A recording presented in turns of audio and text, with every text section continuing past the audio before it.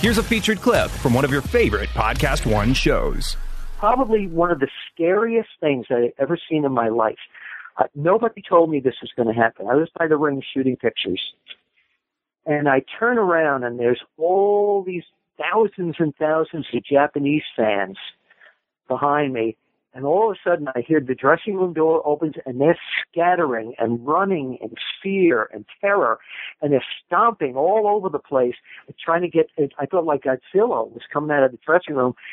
Hansen and Brody swinging these huge chains, and they didn't give a damn who they were going to hit or whatever. And I got pushed down and like stomped on by these fans there. I'm telling you, it was like a Godzilla movie. Second night I wised up to that. And I went under the ring. So Brody and Hansen got to the ring, but that was absolutely terrifying.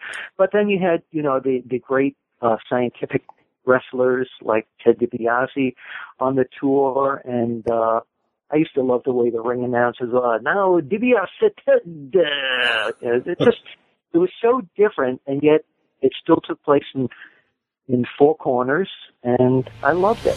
To hear more, click on the full show link in the Podcast One app or go to podcastonesports.com.